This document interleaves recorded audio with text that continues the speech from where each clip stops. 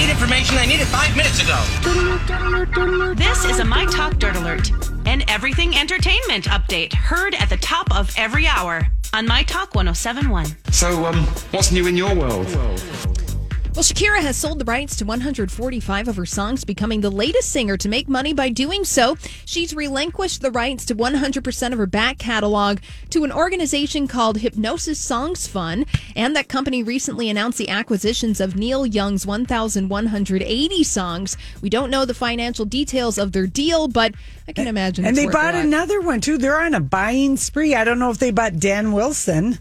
Oh, from Semisonic? Yeah, he just sold his today, too, Riemann Schneider reported. Wow, so lots of people are selling the rights to their music. Of course, we just had Bob Dylan's blockbuster deal, allegedly over $300 million. That's right. Stevie Nicks selling some of her catalog, too, at least I think an 80% stake in it. So Lindsey Buckingham. Yeah, so people wanting to holler And for a I don't know dollar. who this company is that's buying all the money, but they're buying it up. Yes, they are. And Insecure is set to end after its upcoming 5th season on HBO. The show, created by star Issa Rae and Larry Wilmore, has received widespread critical acclaim across its 4 seasons and lots of award wins and nominations, including an Emmy nomination and 2 Golden Globe nominations for Issa Rae in the lead actress comedy category. I used to love that show.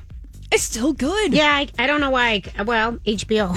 I know why I don't watch it. There you go. And finally, Betty White turning 99 on Sunday. She approaches her birthday and has some tips on what keeps her going. She said she's blessed with good health, and it's her sense of humor that keeps Betty White going. She said, don't take yourself too seriously. She said it takes up too much energy being negative.